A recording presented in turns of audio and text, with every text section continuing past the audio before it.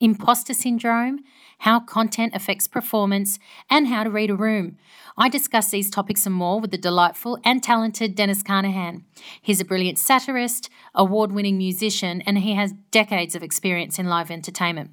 And you certainly don't need to be a musician to learn something from his performance tips, and he has loads. Welcome to Comical. Oprah, Steve Jobs, Andrew Denton, Ando. To me, these guys are masters of communication. The rest of us, well, mainly you, because I'm a pro, fumble our way through. Comical examines this funny little thing called communication that can either tear us down or make us soar. Join me, I'm an amateur comedian and a communication expert. Join me and listen, learn and laugh through the experiences of my very talented guests. Dennis, you're a multi-talented, multi-award-winning professional musician. Over 25 years of experience in live entertainment and 18 years in the TV industry. Now, if you're listening and you're a rugby league fan, then you probably know Dennis for Rugby League the Musical, and cricket fans might know him for Cricket the Musical. But I know him from a MasterCard marketing campaign that we worked on together, and I'm thrilled that he's joining us today. Welcome, Dennis. How are you legend? Oh, I'm very well. Gee, I'm very flattered as a legend and all that sort of stuff. I should point out, I think you're reading a bio that's about 5 years old. So I think it's more like 30 years. Good Lord. In fact, it's over 30 years of live music and 20 years doing music for TV. 25, quarter of a century. Wow. That's huge. That is absolutely scary. Huge. How long have you been doing Rugby League the Musical? In various forms. I guess kind of since about 2008, probably 2009. Yeah, it started off, I was doing music for TV shows. You know, I was doing music for advertising, music for TV shows, and I was working at Channel 9 doing music for a couple of TV shows there. And I was asked to do a theme song for the footy show in 2006. And it was meant to be an earnest song about footy, so I did that.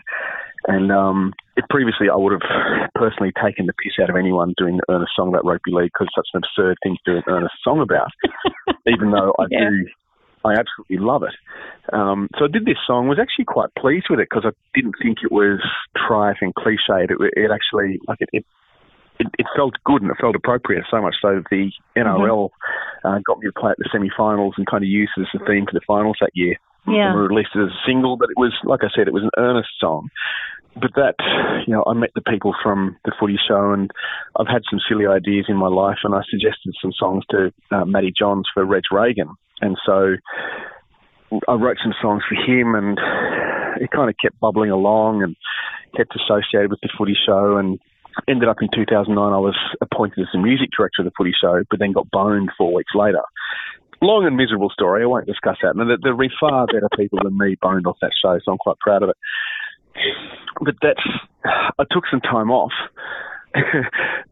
curiously, because at that point I've been writing, one of the TV shows I was writing for was Australia's Next Top Model. I've done about 4 or 5 years of that. What? So I was writing music for Australia's Next Top Model. Escape with ET, which is Andrew Eddingshausen's outdoor lifestyle and fishing show. And yes, I remember that one, strangely. Yeah, so I was doing all that, but within 3 days of getting boned from the footy show and being pretty unhappy about it, it's life as a musician, a creative anywhere is difficult trying to get income out of it. So when you get boned off a big job, which you put a lot of planning into, it's pretty miserable. But then I got a royalty check from Australia's Next Top Model, several years' worth from overseas. Thankfully, APRA, not the insurance one, but the Australian Australasian Performing Rights Association, they collect money. So if your TV show you do music for gets broadcast in, for instance, Singapore, Canada, USA, Sweden, Scandinavia, South Africa, they collect the royalties for that. And it takes some time. But I got this check that was like 3 times the amount that the footy show was going to pay me for the whole year. And it came from out of the blue, and I had no idea it was coming. So I thought, well, this is a sign. Take a year off. Throw in, Mum had passed away. It was a dreadful year. Breakup of a long-term relationship. Got boned off this job. Mum passed away. Woo! All happening at once. Then I got this check. So I took some time out. And you asked a simple question, and I've just raved at you. Sorry. This is terrible communication. But it's a light comedy show, and we're discussing some deep, deep matters, but that's okay. Because it all leads back to Rugby League the musical, right? I'll bring the narrative arc back to Rugby League the musical because I took a year off and started doing stuff that was fun. And one of them was just writing silly songs about rugby league and particularly about the personalities involved. And so I'm just at that point, Dennis, were you a comedian at that point? Or was this the beginning of your comedic career? There was no intent to be a comedian. None whatsoever. It was all... I was making good money out of doing music for TV shows. The industry changed a bit. Yeah. And I just started doing stuff that was fun. Took some time to heal, had money in the bank, so I just played and people enjoyed them. It made people laugh. Yeah. And that, for me, it was a little throwback because when I started playing music, when I started playing guitar, one of the first ways I practiced performing was busking in Canberra, just going into Civic and busking at public service lunch hour. There was a lot of people there who were much better at guitar than me, had much prettier voices. So rather than just play songs, I tried to ham it up a bit and I tried to put on little costumes. I played a song by The Who, I'd put on a big fake nose and I'd have a homemade cardboard amplifier which I'd smash at the end of the song. I'd play Faith by George Michael, I'd put on a leather jacket and do silly moves with my hips. Yeah. I had also played a Basie Roller song. I quickly put on some tartans. It was just silly things like that. And because public servants in Canberra are so bored, they loved it. And there was this one day a woman came up to me and this was really quite moving. She came up and said, "You made me laugh today." And I thought, oh, boy. And she said, "Yeah, my husband died 2 years ago. I haven't actually laughed since. Thank you." Oh, God. Oh. And, that was 1987. That's really kind. And that stuck with me. It really stuck with me. And so I've sort of, I've always tried to include into my performance trying to make people happy. My idea, I kind of would have liked to have been Bono, but at the same time, that's not me. I'm not that intense. And I like giving people, I'm a class clown. I like giving people a bit of a joy, a bit of laugh. And that one really, that one woman has really stuck with me. So I guess that's what ended up sending me this way. Now, of course, in your show, you do make people laugh, and sometimes it's at the expense of a rugby league character or player. And I know that you use humour to tackle some thorny topics and events that come up throughout just about every NRL season that has ever existed. Sometimes even when the subject is in the room. Can you tell us a story about how a moment like that played out and the conversation you had after the show? Oh, there's been quite a few of those. There's been a couple of times where people have been, or I've played at a function and someone's been there about whom I've had a song, and I've actually chosen against playing it because I feel like it's entrapment. Whereas if they come to my show, I think it's their game. So I've had a few. Probably my favourite one was Peter Beattie, who came to this show, and I think he's still on the Rugby League Commission. He was at the time he was the chairman of the Rugby League Commission, and he made so many gaffes. Made just so many footy-mouth comments, and he was great fun for me. And because he had Did you know he was coming? I did. I was told he was coming. I got word he was coming. Funnily enough, when I did Were you nervous? At the start of this year. Well, I was. I was nervous. A, how's he going to take it? And B, this is a former premier. How disrespectful can I be? And, it's my job. And part of the problem with Rugby League musical, people come along expecting an actual stage musical like Annie or Pirates of Penzance. It ain't that. It's a collection of comic songs, and I do little impersonations. So it's kind of just on the edge of music theatre, but it's much more. It's almost a variety show, a one-man variety show. So I dress up as him because he's such an easy look to get, and I overdo it. I have huge fake teeth, and I drool a lot, and it's kind of a cross between him and Les Patterson. That's what I present to him. Very full of himself, and I heard him. I left the stage and met him. We met each other. We shook hands. The two Peter Beatties, this is obviously before the apocalypse, so you're allowed to shake hands. We met, and it was great fun because he had this particular one of his first interviews after becoming commissioner. He was interviewed by Phil Gould on Channel 9, and he was asked a question which, long story. He avoided the question, and then gave this huge throws the head back wheezy laugh, this big like Muttley, and and this was on camera, so that became part of his shtick in my show. So I went and met him, and I said, "Oh, who's this good-looking rooster?" Shook hands with him, and then he threw his head back laughing, so I threw my head back laughing. So we're sitting there laughing weaselly at each other, and his wife was sitting there, didn't know where to look, was just cracking herself laughing, was shaking with laughter. And I said, "Oh, look at this poor dear here. She's a good sort, but she's looking at all these good-looking roosters in the room, doesn't know where to look." So it was a heap of fun. He took it really well, but I heard him at the intermission. It's a very small theatre I was playing in, and I could hear people in the audience, which is a lot of fun. But I heard someone walked up and said, "Are you okay with that?" Like, he's kind of just really ripped you up. And he said, and I took this as great flattery, when someone does it that well, you just sit and enjoy it. There's no point getting upset by it. You just sit and enjoy it. That was a lot of fun. And what I was a legend. He took it really well. Yeah, he did. And he did a bit of promo for the show as well, which was even better. What a legend. Now, have you used humour to tackle conflict or diffuse a situation in your own professional life? And how did that go down? Oh, boy.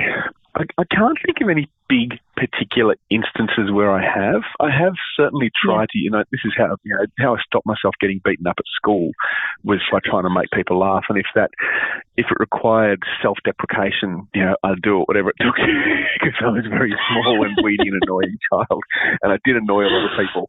So I'd use it there to try and make the angry bully stand down and laugh.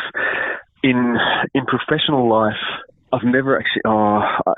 The closest I've come is pulling out a line in a conflict situation where someone was having a go at me. A boss was having a go at me. I'd worked 3 nights where I'd been, I was working in the studio, and I was working in the studio till after 3 o'clock in the morning, back in at 9.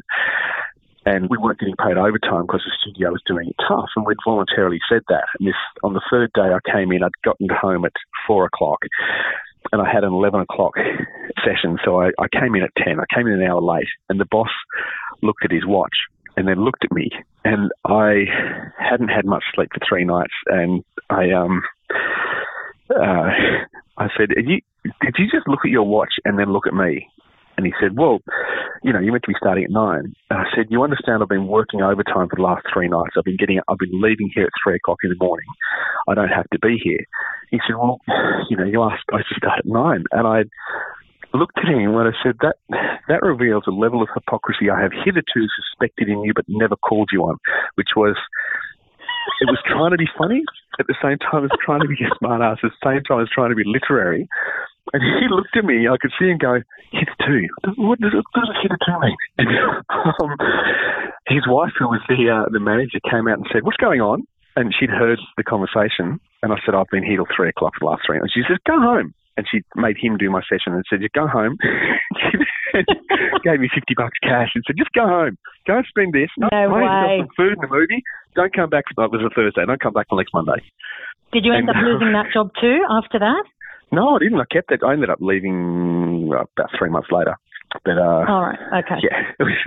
So it worked for you. In that scenario, it worked for you. In that scenario, it worked. Yeah. Do you think that funny people get taken seriously in non-funny situations? Oh, I think you have to have a different persona, and I have various. There's various aspects to my working life. And, the music for TV stuff, it's fine to have a sense of humour, but you've got to be delivering. There is some crossover where I have serious parts of my job, and if people know the comic parts of my job, they might not take me quite as seriously in that, or they might have a little bit of distrust. It's like, you're this pantomime clown, what are you doing this serious piece of music here? The only thing you can do in that is, as all things in life, you just stick to your guns, you just do it. And if the work you do isn't good enough and you're judged, it's not good because you're a comedian, well, that's just stupid. But if it's, if the work is good enough, it doesn't matter where it comes from. Absolutely. I agree with that. And when it comes to preparing your material, I mean, you obviously write your own content and you perform your own content. You're a one-man show in both regards. What's more important, do you think, the performance itself or the content that you write? I think one begets the other. It's very hard to perform if you don't have faith in the content. Like if I think the content is rubbish, I can't sell it. I'm not a salesman in that way. Yeah. So there's, in a sense, the writing is the prep for the performance, and you have to be well prepped. So it's also where the performance comes from.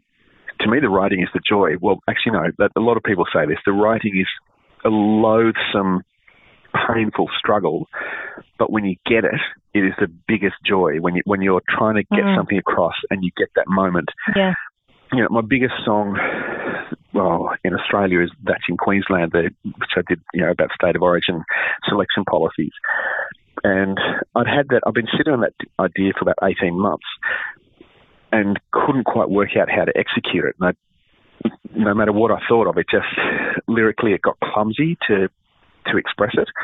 Yeah. And I wrote the lyrics out thinking I had all sorts of fantasy about how I was going to deliver it, how I was going to express it, how I was going to perform it. But it ended up that really simple film clip, the really 8-bit 90s style film clip with the cards of the players coming in and the map coming up. It was a very simple mnemonic, and it just made it work. I thought the idea was fun. I wasn't sure if it was going to translate because it is the song itself's a bit music hall, and that was going to be a bit of a challenge to rugby league fans who either want to hear some pub rock, that's what rugby league should be, or it should be dance club music. It's got to be one of those two. So to put in music hall was quite wrong. And I got a friend of mine to record the backing as well. So I was in the chorus, and this friend of mine who does a lot of theatre and a lot of comedy and I suppose not straight comedy, but music for kids TV shows. And like I said, a lot of music from music theatre. He just got it. He did the backups, That's in Queensland, and the two of us in the choir. And it was when I first heard him singing it, when I first put it together, the first time anyone actually heard the song. And it went from the change of the question over the piano to suddenly the big chorus comes in. I was just screaming with laughter. I was sweating. I was pouring out tears. He really made it work. And I listened to it over and over again going, I was feeling one of those poignant life moments going, I'm finding this too funny. No one else is going to find this funny. This is right in my, tickles my sense of humour. I don't know if it's going to work. Yeah. And so I didn't I didn't think it was going to work. And I thought maybe, there was a small audience I knew of from a certain rugby league comedy show called Fire Up on FBI. And I thought, they'd get it. But that'd be about it. Yeah. So with that performance, when I'm doing that song, it's the faith in how that works that helps me perform it. It helps me sell it because I know how strong it is and I know how it works with people. Yeah. So as far as performance and writing, there's got to be both, and they work into each other. Yeah. Do you sense check your material? So, for example, when you had the idea for that song, did you run it by anybody, or did you just believe in it so much that you ran with it anyway and trusted your own instincts? I have sense checked some things, and I've actually found this a lot in professional life, and it's going to sound really egotistical and seeking my own counsel kind of madness. But I find when I'm doing something, there's no one else who knows more about the topic than me. There's no one else. When I'm doing an actual song, I know where the songs come from. I know exactly about the incident. I research incidents really well. When I did that song, I had hours, days, weeks of research going through it. So I make myself covered well. And what I've learnt from performing for, from playing a lot of corporate functions, then playing live on my own theatre shows. I've played on a few cruise ships as well. And when I'm playing in my own show, I get to be the censor. I get to choose what's there and what's not. And there's a kind of funny thing where people have paid for tickets. I want to give them my absolute best. They're paying for a ticket to see me do this show. I want to give them what I think is the best of it. But if I'm playing at a corporate function, I have a role to fit into within that function. So I need to make sure that what I'm doing doesn't compromise the people that are paying me.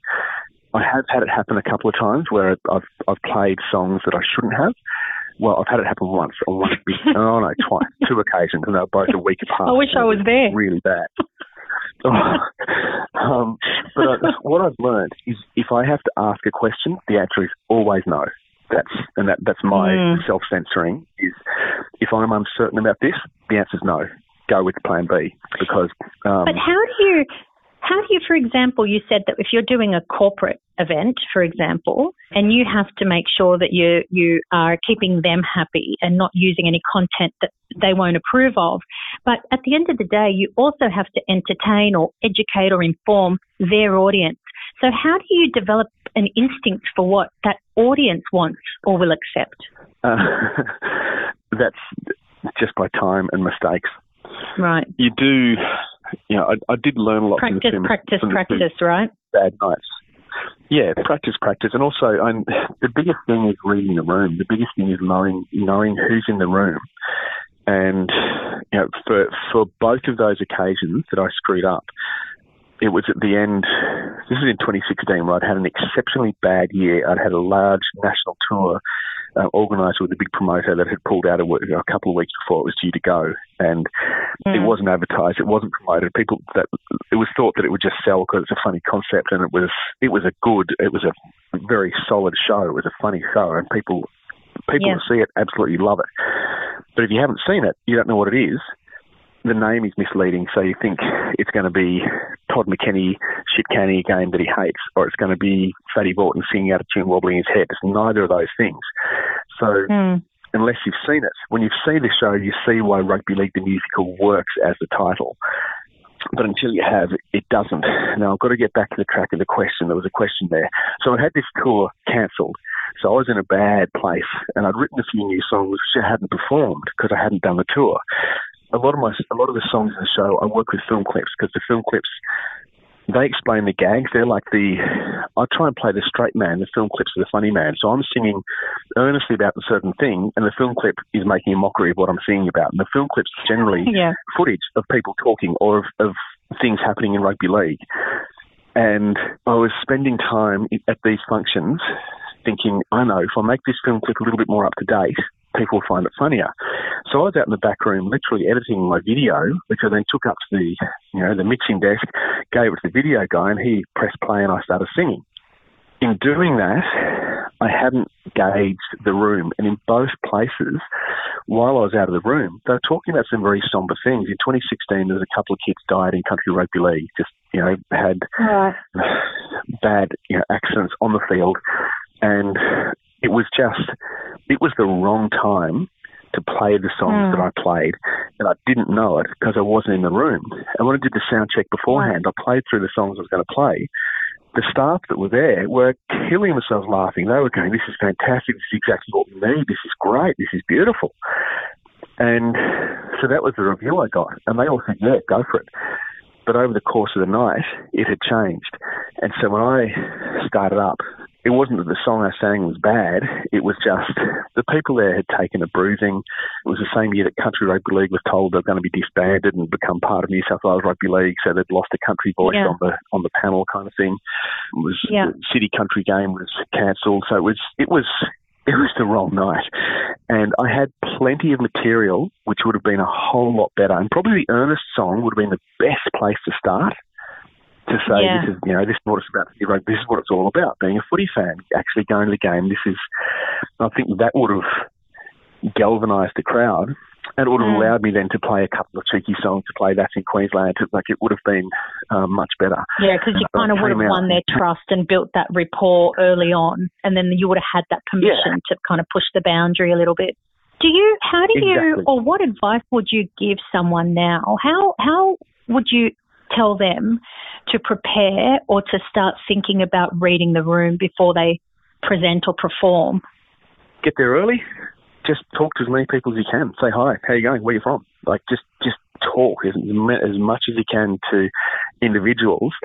But then, usually if you're playing at a room like that as a speaker or as a performer, you're going to be put on a spanky little table that's out the front or that has a good view. Just keep your eyes open and watch for a view, see what the room does. Because I played, it was like 2.5 hours into the function that I played, maybe 3 hours into it. Yeah.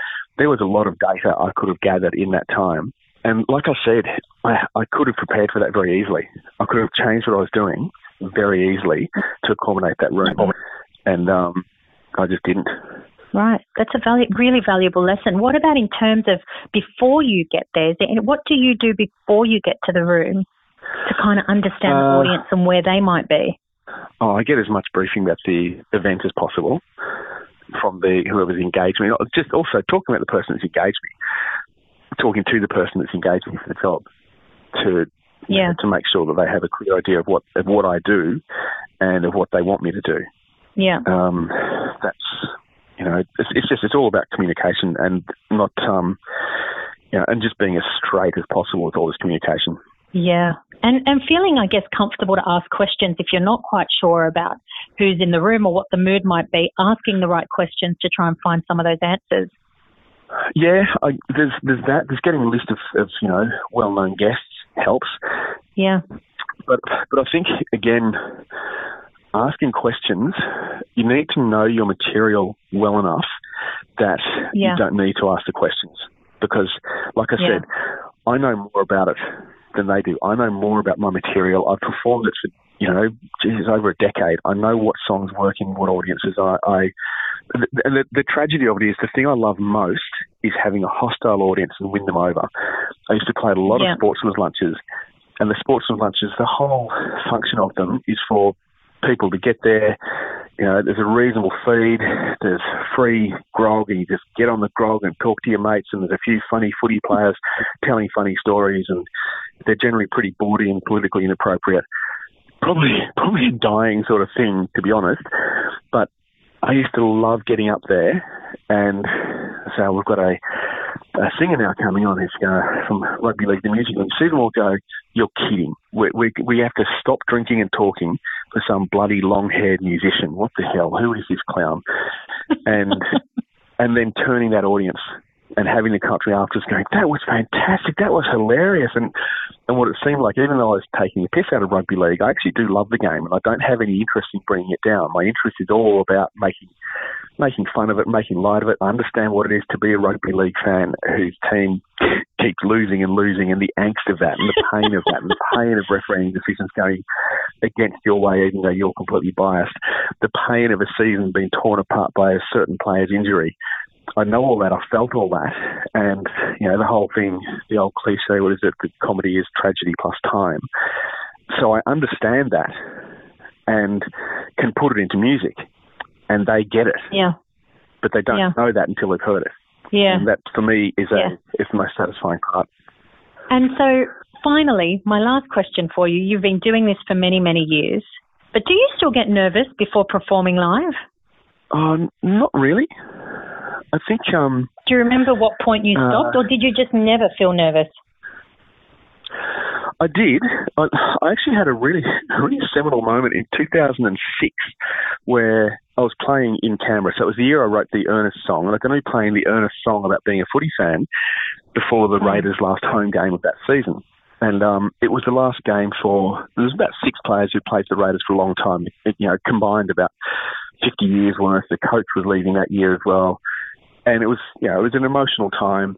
I got out and played 3 songs. So I played a song that only Canberra people would know called The Song for Canberra, which was it was the TV theme from about 1981. And it was this really beautiful, cheesy country song about Canberra. And it's so over the top, and I still love it. Did that. Can anyone guess which football team Dennis supports? Well, then I did the Raiders theme song. I did this really nice sort of blues rock version of it on one guitar, and that. I had a mate there. We did it on 2 guitars. Then I played the Ernest song, and as I finished playing the song, out came the Raiders, and I felt my heart rate just rocket, and I realised I'm actually much more nervous watching the Raiders play football than I am playing in front of 22,000 people. 22,000 people, whatever. The Raiders are playing the Storm. You got to understand how much pressure that is. The Bellamy coach thought this is the unbeatable. This is the just before they went on to 3 grand finals in a row, even though it brought in salary cap. The robots were out there. It was like there was lasers. It was scary stuff. That made me nervous. Seeing in front of people didn't. I think a lot of that came from busking. Yeah. But I know now with my show, there's always... I get nervous about 2 days beforehand, and I have a huge case of imposter syndrome. Have you dealt with that in your show? It's a really big deal for a lot of artists. A lot of senior people in the corporate world or in the business world experience the same thing. just questioning, why am I here?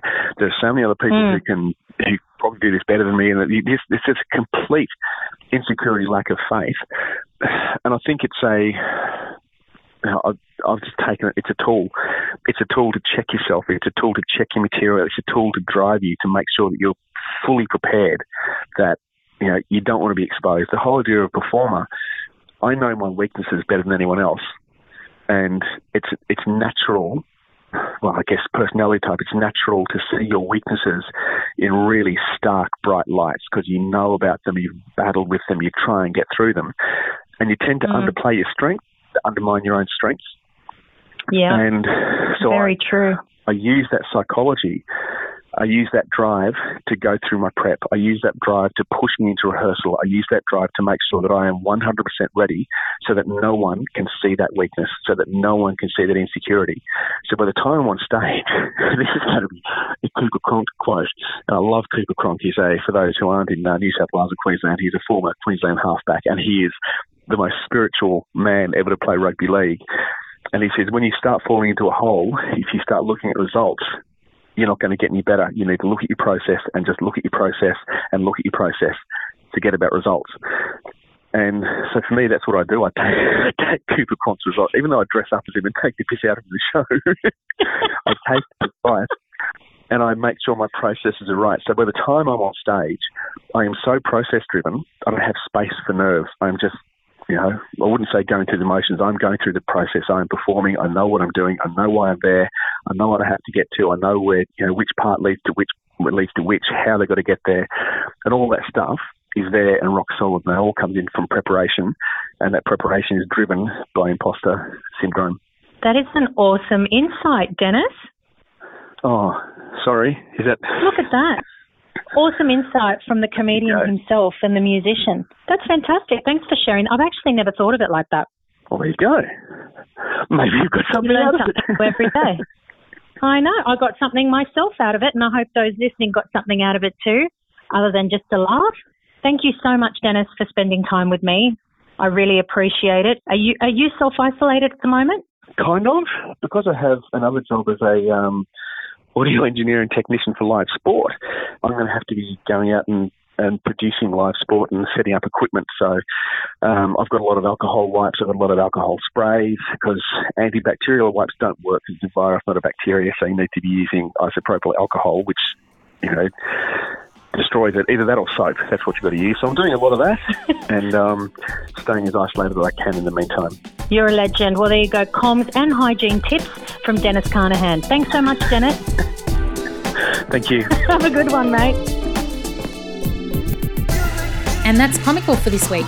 If you'd like to join the show, suggest a topic or ask me a question, hit me up on Instagram at marielle.daggle or email me comicalpodcast@gmail.com. Thanks so much for listening. See ya.